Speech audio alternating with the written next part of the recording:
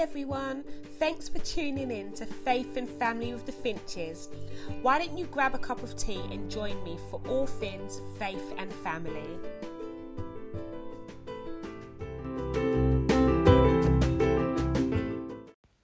Happy New Year, everyone! Wow, through everything that 2020 has brought, we are still here. And I am thanking God for his goodness and faithfulness over all of our lives. I hope you are doing well. We are now in a new year, 2021. And I just love New Year's. I love New Year's Eve. I love New Year's Day. I'm one of those people who just loves shouting the countdown at the top of my lungs. 10, 9. I just love it all. And obviously this year, New Year's Eve was completely different for many of us, and so was New Year's Day. But I'm just so thankful that we are in another year. I really believe that a new year can bring a new you. Obviously, not just because the calendar has turned a page, but I think New Year's gives us a chance to look at our lives and dream again. You know, to think of things that we don't want in our lives anymore and things that we do want. A new start or new thing in our life does not come simply from wanting, but from consistency. And I guess that's my plan this year, to be consistent with everything that I plan to do. I know that most New Years feel a lot different than this year. I think because it's still 2021 and we are still in the midst of a pandemic, some of us are still facing the same trials that we were facing last year. And in our own ability, there's nothing we can do about it. So although it's a new year, I feel for many, this year is bringing hope, but also a lot of uncertainty about what the year may hold. But stay strong, people. Stay strong and hopeful. Let's not write this year off. Let's believe that God can do something good in this year. I know the year has started with us going back into a national lockdown, which basically means we are going to be home a lot, like all the time. The schools have closed, and the reality for many families is now we're trying to juggle children as well as working from home. And I know many parents are having flashbacks of the first lockdown and how hard it was, and thinking there is no way I can do this. And I've got so much compassion for every parent who doesn't feel equipped or did not ask for this season. Even though I already home educate, a lot has still changed for us as a family. And so my prayer is that all families will be able to navigate this season well.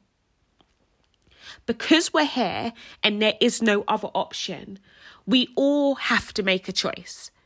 Will the next few months of our lives in lockdown be wasted on us grumbling and complaining?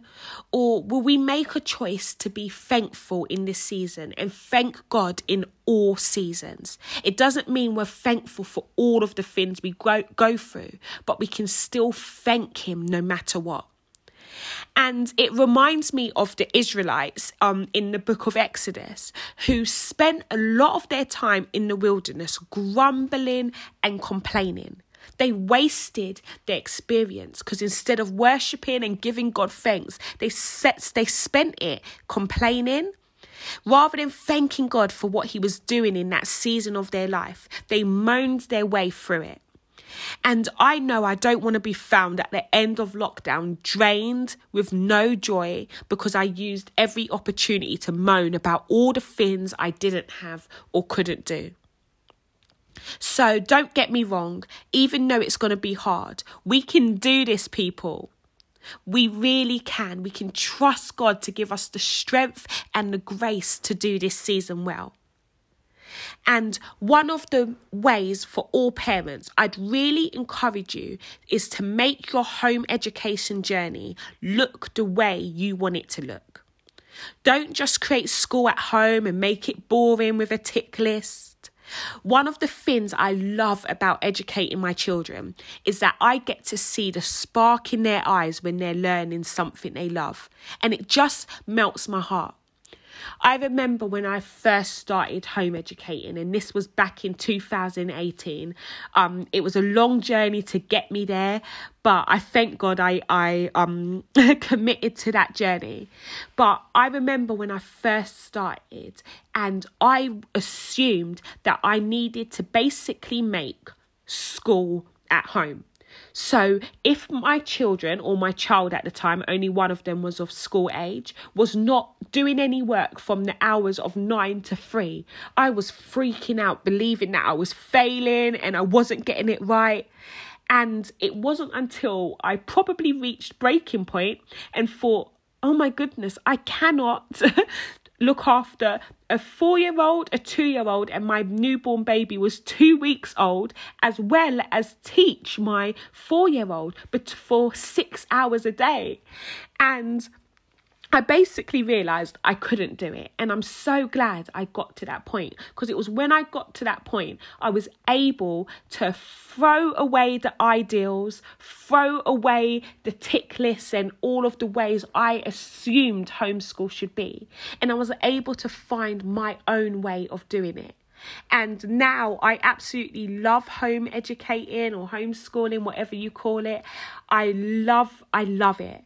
I love teaching my children. I love learning with them. I love enjoying the things that they get to enjoy too. We get to do this learning experience together.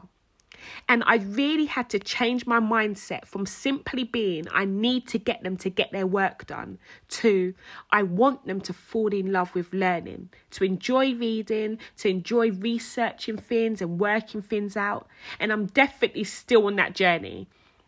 But children are curious, so parents, use that to your advantage. You can tailor your child's learning to the type of learner they are. For example, one of my children loves animals.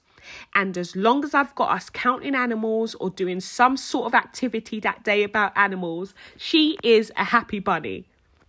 She absolutely loves it. And so just to encourage any families who've been thrown into home educating again, just do it your way.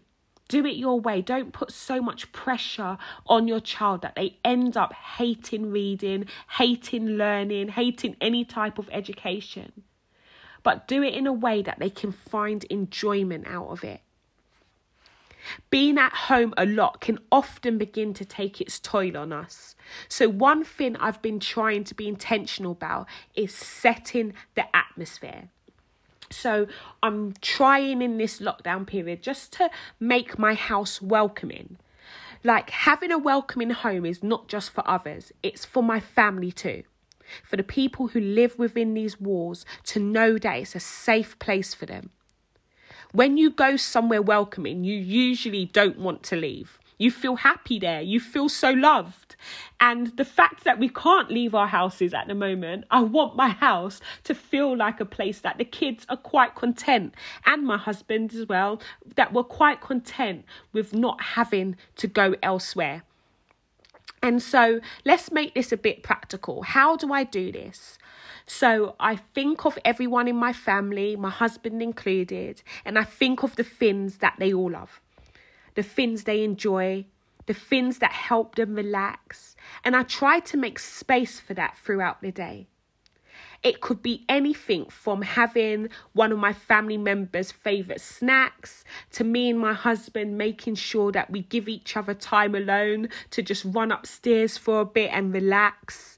And in terms of the kids, it could be letting them do something they enjoy, like bake or paint. And if you can't do any of those things, it could even be as simple as watching a favourite TV programme. Home is meant to feel like our safe place. So that doesn't mean that it's full of happy moments 24/7, as I think that is unrealistic. But even in the tears and tantrums, in the disagreements and just moments that everyday life brings, I still want my home to be a place that our family can flourish in. I love that God created us with senses so we could enjoy life. And I think God is so creative that he puts things on earth for us to enjoy, whether it's nature or comedy or people. So even in this pandemic, let's do things that as a family we can enjoy together. Do things that make you happy, that make you smile. Now, let's be real, in any relationship, being together all the time can be a bit tense, especially with family. And I'm definitely not exempt from that. I am an optimist, so I'm always trying to look at the bright side, but it doesn't mean I'm unrealistic. I know that sometimes being together all the time can be hard. And I don't want my home to be one of war or strife, especially when we are locked down together. So I continually have to put into practice James 1:19. And it says, "Understand this, my dear brothers and sisters. You must all be quick to listen, slow to speak, and slow to get angry." Someone say amen. We need to be quick to listen, slow to speak, and slow to get angry. It's so hard sometimes, but we don't have to do any of it in our own strength. Each day, we give God our families and we trust Him to give us the grace that we need each day. Another verse that I love and I've just been reading a lot and kind of just praying and meditating on is Colossians 3 verse 13 to 14. And it says, "Tolerate the weaknesses of those in the family of faith, forgiving one another in the same way you have been graciously forgiven by Jesus Christ. If you find fault with someone, release this same gift of forgiveness to them. For love is supreme and must flow through each of these virtues. Love becomes the mark of true maturity." So my plan this lockdown is to love God, keep on loving on God, and love others.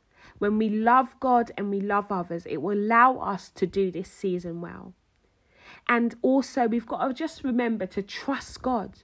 Remember that He's always been there when we've needed Him. He's never left us. He's never forsaken us. He's always faithful to the end. And so this lockdown, let us just believe and trust God to walk us through this. I know that lockdown can also be a lonely time for people. It can be a hard time for people. And can I encourage you, reach out. Don't do your lockdown alone. If you're struggling or you need support, reach out to someone. Reach out to a friend, a family member, your local pastor, or someone that you can talk to. And I'll put down in the description below maybe a few numbers for anyone who's really struggling and needs to call someone. And just remember that even though we are in lockdown, even though we're being stretched and we're being pulled in so many different ways, God will give us the grace and the strength to do this. If you need any support in any area, don't forget to reach out to others. I hope this episode encourages you if you are home educating your children, and I hope it also encourages you to set an atmosphere of joy, forgiveness and love in your home. Thanks for listening, friends, and I'm already looking forward to the next episode.